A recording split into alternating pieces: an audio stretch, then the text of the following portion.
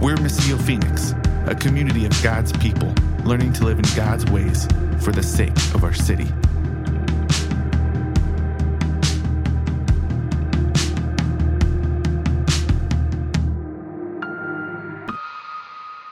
Will you guys turn with me to Acts chapter 12? So we've been going through the book of Acts this year, but we took a little break in the month of July, and we sat in some of the Psalms for a month, which was really great and restful. I really enjoyed that time together. But we get to dive back into Acts right now where there's just so much action happening. There's a lot going on in this story, and it's good for us to dive into that story in two different postures. One posture of saying, this is a story that happened to other people long ago, and we're in a whole different context and culture and generation today, right?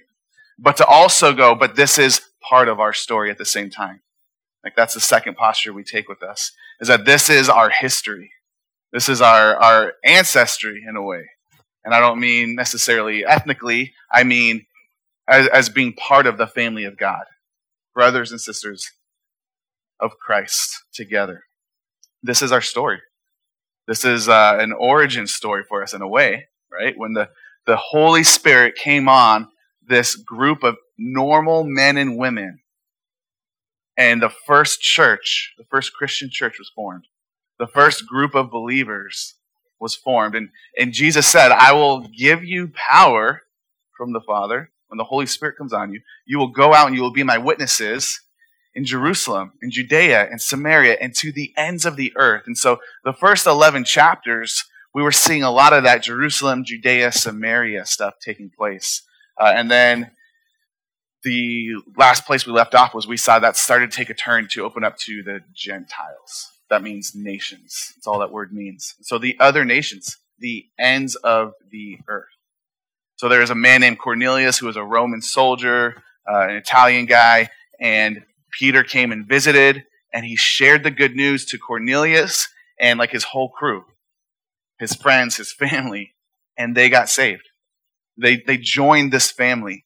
And then the church back in Jerusalem was like, wait a second, what's going on? These people, they don't follow all of our laws. They don't follow our customs.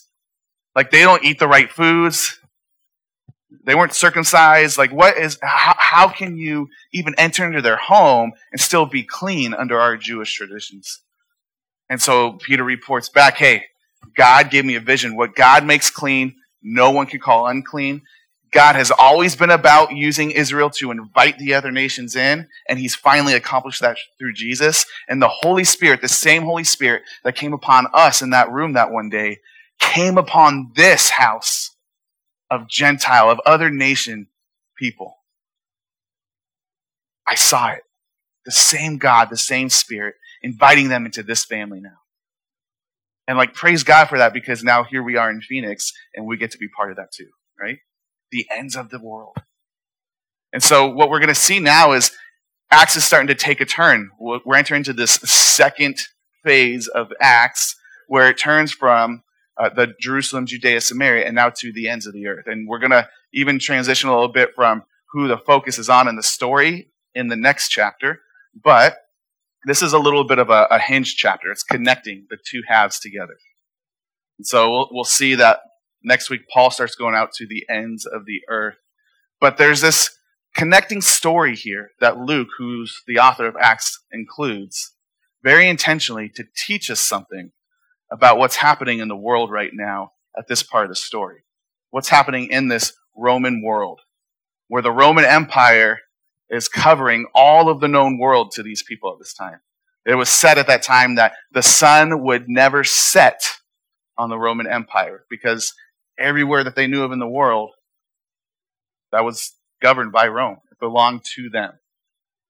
And so at this point, though, a church has started to be established. And through this man, Saul, he gets to be part of it in Antioch. And in Antioch, it's a very diverse city of Rome, and there's lots of different people there. And so you're seeing even there in that one city, the ends of the earth represented who are coming to follow Jesus, and this church is established. And it's in that church, in the city of Antioch, where they're first called Christians. So that takes place in chapter 11. I'm going to read the end of chapter 11 right now, verse 27. And then we're actually going to go all the way through chapter 12, except for the very last verse, which we'll pick back up on next week. Acts chapter 11, verse 27. In those days, so in the days that this church was established in Antioch and they were first called Christians, in those days, some prophets came down from Jerusalem to Antioch. One of them, named Agabus, it's a great name, stood up and predicted by the Spirit that there would be a severe famine throughout the Roman world. Remember, that's the entire known world for them. This took place during the reign of Claudius. Each of the disciples, according to his ability, determined to send relief to the brothers and sisters who lived in Judea. They did this, sending it to the elders by means of Barnabas and Saul, who we'll learn is also called Paul. Chapter 12. About that time, King Herod violently attacked some who belonged to the church, and he executed James, John's brother, with a sword. When he saw that it pleased the Jews, he proceeded to arrest Peter too during the festival of unleavened bread. After the arrest, he put him in prison and assigned 4 squads of 4 soldiers each to guard him, intending to bring him out to the people after the Passover. So Peter was kept in prison, but the church was praying fervently to God for him. Verse 6, when Herod was about to bring him out for trial, that very night Peter, bound with 2 chains, was sleeping between 2 soldiers while the sentries in front of the door guarded the prison. Suddenly, an angel of the Lord appeared, and a light shone in the cell. Striking Peter on the side, he woke him up and said, "Quick, get up!" And the chains fell off his wrists. "Get dressed," the angel told him, "and put on your sandals." And he did. "Wrap your cloak around you," he told him, "and follow me." So he went out and followed, and he did not know that what the angel did was really happening, but he thought he was seeing a vision. After they passed the first and second guards, they came to the iron gate that leads into the city, which opened to them by itself. They went outside and passed one street, and suddenly the angel left him. When Peter came to himself, he said, "Now I know for certain that the Lord has sent his angel and rescued me from Herod's grasp and from all that the Jewish people expected." As soon as he realized this, he went to the house of Mary, the mother of John Mark, where many had assembled and were praying. He knocked at the door of the outer gate, and a servant named Rhoda came to answer. She recognized Peter's voice, and because of her joy, she did not open the gate, but ran in and announced that Peter was standing at the outer gate. "You're out of your mind," they told her. But she kept insisting that it was true, and they said, "It's his angel." Peter, however, kept on knocking, and when they opened the door and saw him, they were amazed. Motioning to them with his hand to be silent, he described to them how the Lord had brought him out of the prison. "Tell these things to James and the brothers," he said, and he left and went to another place. Verse 18, at daylight there was a great commotion among the soldiers as to what had become of Peter. After Herod had searched and did not find him, he interrogated the guards and ordered their execution. Then Herod went down from Judea to Caesarea and stayed there. Herod had been very angry with the people of Tyre and Sidon. Together they presented themselves before him. After winning over Blastus, another Greek name, who was in charge of the king's bedroom, they asked for peace because their country was supplied with food from the king's country. On an appointed day, dressed in royal robes and seated on the throne, Herod delivered a speech to them. The assembled people began to shout, "It's the voice of a god and not of a man." At once, an angel of the Lord struck him because he did not give the glory to God, and he was eaten by worms and died. But the word of God flourished and multiplied. This is God's word. Father, we ask that you would help us to hear and listen and receive your word today. God, open up our hearts and our minds and our ears. May we be transformed by you, by your word, by your truth, by the power of your Spirit, by your presence here with us this morning. Father, I ask that you would guard my mouth, anything that comes out of my lips, guard our ears. Lord, that we would be more and more drawn to you and your voice. and not mine. That we would see more clearly who you are and how you have acted on behalf of your people and how you are still at work to save and rescue today. We ask this in Jesus' name. Amen. So my senior year in high school, I was working at a movie theater and then a second job at Subway. I lived about 30 miles from the school that I went to, and I was captain of our varsity wrestling team. And I was also trying to maintain an over 3.5 GPA to keep my scholar athlete status for that, scholarship I was going to get for college that I never went to. And so I was tired. I was exhausted. I was overwhelmed. I was working a lot. And for a 17-year-old kid, there was a lot of pressure on me. But I felt like I needed to perform. This was a way that I was securing my identity. I was gaining my worth and my value. And I was doing a lot of this for other people so that they would look at me with their approval. And one day, before the wrestling season even started, my dad had found actually a high school close to where we live that I could go practice at during the off season, so that I could keep up with what's going on and just stay honed in on my skill. And so I would drive to this school. I would practice with these kids that I was going to compete against later in the year. It was kind of weird. But one day I was driving to that, and the pressure was already getting to me before the season even started. And I couldn't bring myself to go into that gym and practice with them. And so I just turned off into a road like a couple streets before the school. And I didn't know where I was going, but I quickly found a park. So I pulled over, parked the car. I got out and I just went and sat on a park bench for a little bit. And just overwhelming peace just came. Like it was a stilling of my spirit. I really felt the presence of God there. There was a lady there with her child just playing in the park. And she looked over and smiled at me. And it was like the warmest smile in the world. I don't even know how to explain it. It sounds so weird saying out loud. But she ended up coming over and talking with me. And I don't even remember what she said. But I felt so encouraged. I felt so much peace. When I left there, I was like replenished.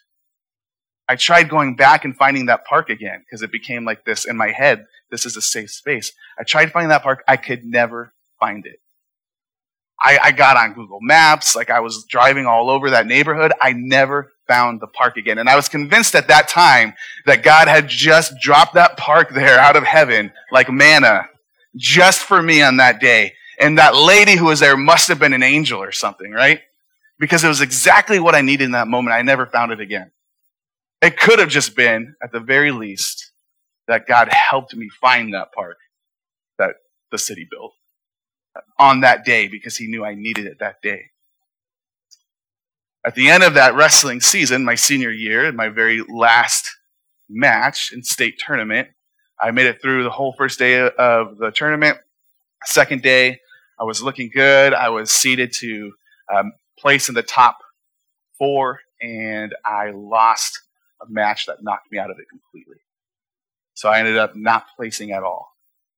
And I walked into the tunnel of the Coliseum, and I collapsed from both exhaustion and just sorrow. Because it sounds silly. It's a high school sport. But I had built my life on it. And so sitting there in tears, my coach walked through the tunnel, and he had to go coach another match real quick. But he took time to kneel down and just say to me, hey, you are loved for who you are, not for what you do. And he walked away. And I was like, that's so stupid. That's the dumbest thing I've heard. What I do makes up who I am, doesn't it? Which I had it backwards. God was using those two events that bookended this very stressful year full of pressure for me to build up my own identity, kind of make a name for myself, to get a status and a position for myself. He used these two events to invite me into another story, to invite me into another identity, and to invite me into a place of rest, of resting in what he has done for me and who I am because of that, not because of what I do. I think in our word this morning from Acts 12, we're seeing a similar invitation. We're hearing a story about two kingdoms, really. And one that is trying to build up and establish a name for themselves, a position of power and authority over all the world, and an identity. And then another kingdom that has an invitation to come and simply rest. The beginning of this section, that I do believe is kind of a hinge into the next phase of Acts, the beginning of this section, Luke takes time to make sure he points out that there's a severe famine in the Roman Empire. And you don't hear much about it and with the rest of what we read. It's like, what was that there for? But he takes the time to say, this kingdom, this empire that has so much power that the pride and arrogance of them says, hey, the sun will never set on the Roman Empire, has just been struck by a huge, severe famine and has to come to the realization that they cannot cause bread to fall from the sky. That they cannot cause the rain to fall from the sky in order to supply what their crops need. They have no control over it. And at the same time, that's contrasted with this group of people who seem to have no power, no authority in their culture. In fact, they're being oppressed by that culture. They're being beaten down by them. They're being thrown into prison. They're being killed. And yet, not only do they seem to have what they need, but they find a way to send support to others who also have need. Because they are trusting in their story, their history of the God who did send food from the heavens in the wilderness. And the invitation is, do you want to try to build a kingdom for yourself, or come and rest in this kingdom where there's a good king who provides for you? The story then continues, and it's like we move away from looking at this famine. That's just like the introduction, right? But then that's not really the point. It's to set the stage for what these two kingdoms look like. And so we're introduced to this guy, King Herod. Now, here's what's interesting about Herod. Herod is actually a Jewish king. He's a Jewish man. This is not the same Herod, by the way, who had John the Baptist killed. We're going to hear more about him next week. It's not the same Herod who was around when Jesus was walking this earth. This is a different Herod, likely related to, many people think. But this Herod, he sees this church, this group of people who are following after Jesus, and he decides, I don't like that. Now, Herod is a king over Jewish people, even though the Roman Empire is in control. So Caesar is actually over him. But the way that this would work was they were like, hey, let's set up your little Jewish communities and give you the illusion that you could live your life the way you want to live your life so that you'll be happy as long as you're still paying your taxes to Rome, right? And so for the Jewish kings, the little really governors over their province is more what it was like. For Herod, he wanted Rome to succeed because what was happening was he's the middleman who's collecting these taxes and living lavishly off of it in partnership with Rome. So while he's supposed to be not only a representative of, but leading this other kingdom, he's actually giving himself fully over to this kingdom over here. Just think about that for a second, because we're not in this position where we have kings, like none of us are in any type of royal or even in this room, political authority, right? And yet, just think about that reality, that while you're supposed to be a representative of this kingdom over here, you have actually given your heart and your allegiance and your full motivation to another kingdom. Are we more like Herod than we think at first glance? And so Herod has done just that. And when he sees that there's a community saying, no, someone else is Lord, it not only threatens Caesar, it threatens Herod, who has power over them. And so Herod goes on the attack. And he has James killed. Now, this James, it's interesting because we hear James is killed, and then later we see that Peter says, hey, tell James and the brothers, two different James, okay? Very common name. It's my middle name. So different Jameses. The second one was most likely James, the brother of Jesus, who's still alive at this point in the story. The first one who's killed by the sword by Herod and his men was James, the brother of John. Do you remember James and John, the brothers, who the mom came to Jesus and was like, hey, it's like when you have a 35-year-old son living at home in your basement and you're calling his boss for him to say, hey, he's not going to make it into work today. Like, She goes to Jesus. She's like, hey, do you think my sons could sit on your left and right hand when you enter into your kingdom? And he's like, you don't even know what you're asking me. That's the James we're talking about here. The sons of thunder. You remember Jesus gave them that nickname? You sons of thunder. It wasn't in a positive light, by the way. It sounds really cool. Like I would love to walk around and be part of a crew called the Sons of Thunder today. But that's Jesus. It wasn't a compliment. They're like, hey, let's rain down fire and lightning and thunder on these people who didn't listen to you, Jesus. He's like, you guys don't understand. That's not what I've come to do in my kingdom. My kingdom is not about taking power and wielding it over people with violence. My kingdom is about invitation to come and be with. But, James grew from that moment. And James actually became part of this inner circle of Jesus' friends.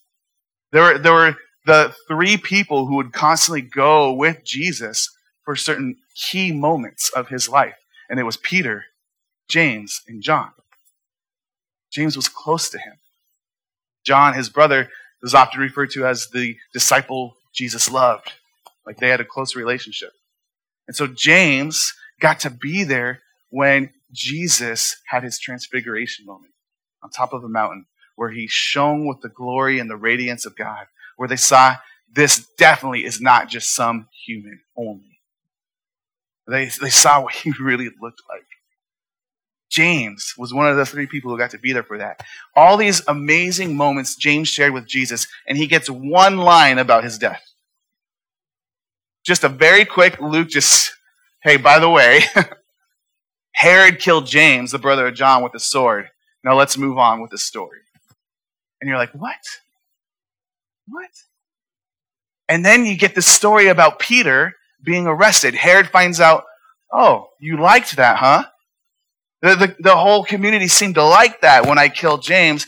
What's going to happen when I take one of the top guys in their church, Peter?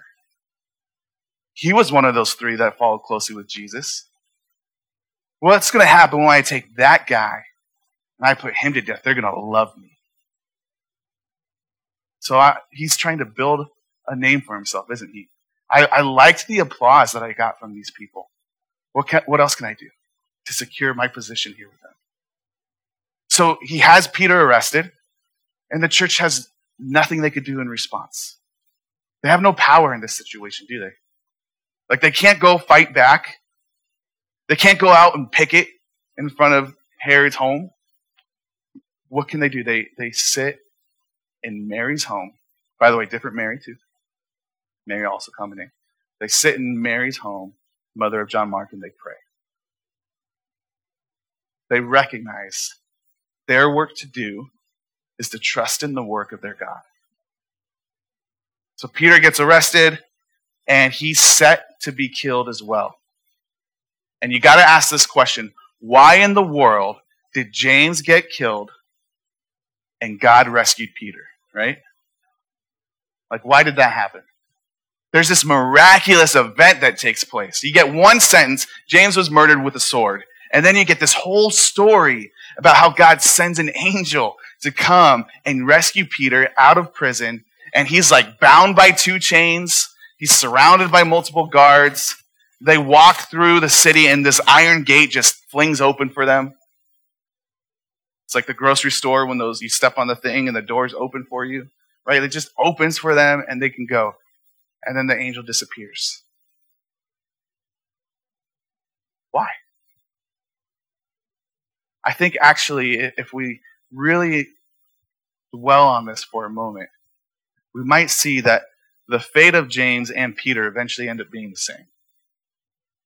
But Peter shows a glimpse in this story of what James saw the fullness of in his story. What's Peter doing when he's sitting in his jail cell? When he's in prison, the night he's supposed to be called out and taken, put on trial, and put to his death. He's sleeping. Just snoozing away, right? How can you be sleeping easy when you know you're about to die? Do you remember another story in the Bible where there's peril around them. Certain death is coming, and somebody is just sleeping, snoring away at rest. You guys, can you think of any other story like that? It's on a boat in the middle of the ocean or the sea with waves crashing around. And Peter and James and John and all the disciples are like, we're going to die. What are we going to do? And they're freaking out. And they find Jesus down underneath it, at the bottom, just sleeping. And they wake him up and they say, how can you be sleeping right now? Don't you know we're going to die? And Jesus, with complete rest within himself, with peace, with calm, he comes out and he brings peace and calm, stillness and rest to the crazy storm in the sea around. And you got to wonder, like, did Peter maybe learn something there? Did he learn something about Jesus and what he could do in that moment that allowed him then to sleep and rest easy? James got to enter into rest as well. James was killed by a sword in this life by King Herod. But James also knew, because he trusted in the same Jesus that Peter was trusting in that moment. James got to enter into the fullness of rest with his Lord. He knew that that wasn't the end of the story, that he would rise again, because that's exactly what Jesus had done. And Jesus had promised that the same would happen to them. Jesus had sent his Spirit, who he rose through the grave by, to come and empower them. And they had felt that and they had experienced that. The Holy Spirit had come over them.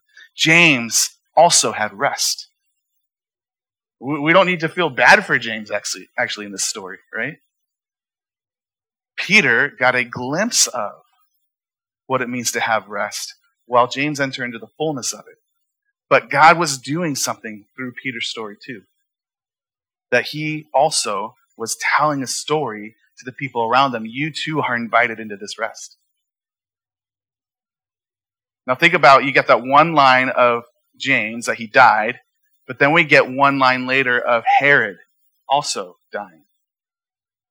But it's a little more graphic, isn't it? What happens to Herod? What was it? Yeah, eaten by worms. That's very graphic. It's very detailed. Now here's the reality. Even if you have a proper burial, right? Probably going to happen to your body too. So you can go, oh, the same thing probably happened to James. No. Luke is telling a story here, and he's being very clear on his story that James dies in this life, but he enters into rest. Herod dies, and what happens? He is decayed. He is eaten by worms. That's where his kingdom brought him. And why does he die? Because he's not giving glory to God. As everyone starts giving glory to Herod for the kingdom he had built for himself, the thing he had worked so hard for. And what does it bring him? It brings him death. James, who just gets one sentence about his death, he doesn't live lavishly like King Herod. He doesn't have a kingdom of his own. He's not in a position of authority at this moment. He, trusting in Jesus, the true King, enters into rest in the fullness of life. Peter, as he's living in this moment, he's giving a foreshadow to us that you can come into this too. Think about the things that Peter's doing in this story. And I want you just to reflect on if it sounds familiar at all. If it sounds like anybody else, okay? So Peter is being persecuted. He's being hunted down for this message of God's kingdom. And the authorities come and they arrest Peter. And actually, they're waiting for just after the Passover that they would come and bring him out and have him killed in front of all the people. And while he is in prison, he's got these insurmountable odds against him of escape. There are chains all around him. There are guards all around him. And there's a huge iron gate that no human hand could simply slide away. And somehow, Peter, who has certain death, is figuratively given his life back. And he comes out of that rest in the prison, and he walks out alive, and he goes and he knocks on a door for this community of Jesus followers. And like someone else who said, I stand at the door knocking, would you answer? Rhoda comes and she doesn't even answer the door. I think that's the most hilarious part of the story. She's like, oh my goodness, it's Peter. And she's so excited she forgets to let him in, right? And she runs off. But she goes and she tells people, Peter's at the door, and they don't believe her. There's no way that's Peter. He's certainly dead. How in the world could he be here right now? They don't believe her till they see it for themselves. Is this painting a picture? Does this remind you of anybody? Now, a side note real quick, because this was a weird statement. They said, it can't be Peter, it must be his angel. There's nowhere else in Scripture where we get this idea that each of us has like a guardian angel assigned to us, okay? So I just want to say that. Remember, that word is literally the translation messenger, okay? Anytime that's used. And oftentimes it is talking about spiritual beings who are messengers from God, but if it's Peter's messenger, it's probably not a spiritual being. She must not really mean Peter's here. She must mean there's a word that's come from Peter. He sent a messenger from himself. I think, I could be wrong, but I think that's most likely what's happening there, okay? Because remember, Peter himself does not have this authority in the kingdom he lives in. But he's reflecting the one who does. Jesus, who goes around preaching the kingdom, and he's persecuted for it. And he's attacked for it. And he's pursued for it. And he's brought in for questioning for it. And after the Passover meal, he's sent out to be killed in front of all of his followers and in front of all the people as a message, don't follow this king. And he goes into the grave and he goes into sleep. He goes into the darkness. And as he's put into his tomb, there's a giant stone put there that can't be rolled away by human hands. And there are guards set out there to make sure his body isn't taken. And an angel, a messenger of the Lord, shows up. And somehow miraculously, Jesus walks out of that prison of the tomb. And he goes and he shows himself. And the first people who report back are told they're crazy. There's no way Jesus could be alive and here. Now here's the difference. Jesus could calm the storm with his words. That's why he could rest easy, because he knew who he was and the power he had. Peter could sleep easy in the cell because he knew the Jesus who could calm the storm. Peter didn't have the power. He didn't have the authority. It wasn't his kingdom. He was resting in the power of another. He was submitting himself to the authority of another king. And that, you guys, is where we actually find our rest. Because we're not kings or queens. We're not the authority of our own kingdom. We are representatives. We are told, Peter actually writes this, and he's calling back to what the people of Israel were called in Exodus, that we are a royal priesthood, a holy nation. But that means, as Paul wrote in 2 Corinthians, we're ambassadors of the king. We are representatives of the king. We are not the king or queen of our own life. We represent the one who has all authority and all power and all ruling reign over not just us and our own hearts, but over all of creation. And if you can come into that kingdom, then you can rest underneath the one who has power over all things. And you no longer have to fight and strive and try really hard to get an identity or a name or a position or a status for yourself. How tiring is that? Where did it leave Herod? But where did it leave James and Peter and all those who followed and trusted in Jesus? That's our invitation today and every day, is to stop fighting to build your own kingdom and come and find rest in the true King who loves you. He's a good king.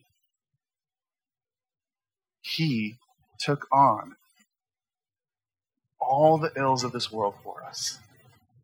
He doesn't send you out as Herod would have sent out his people, as Herod had his guards killed for allowing Peter to escape. Jesus is the king who steps into that on our behalf. He takes on the fullness of our sin, of the brokenness of this world, of the evil forces at work, and he does battle against them by actually giving his life over and then victoriously coming back to it. And that's what we're invited into, is to follow him in that, into the newness of life where nothing can touch us. You might be killed by the sword. Probably in this day and age, something else. One day, this body, this flesh may be eaten by worms. But we know the King who will bring full restoration to all things and who is fully capable of breathing new life into these dead bones and of reviving us from the ashes and bringing us back up from the grave, and we get to live eternally with him one day, resting in his kingdom. Amen? Let's pray.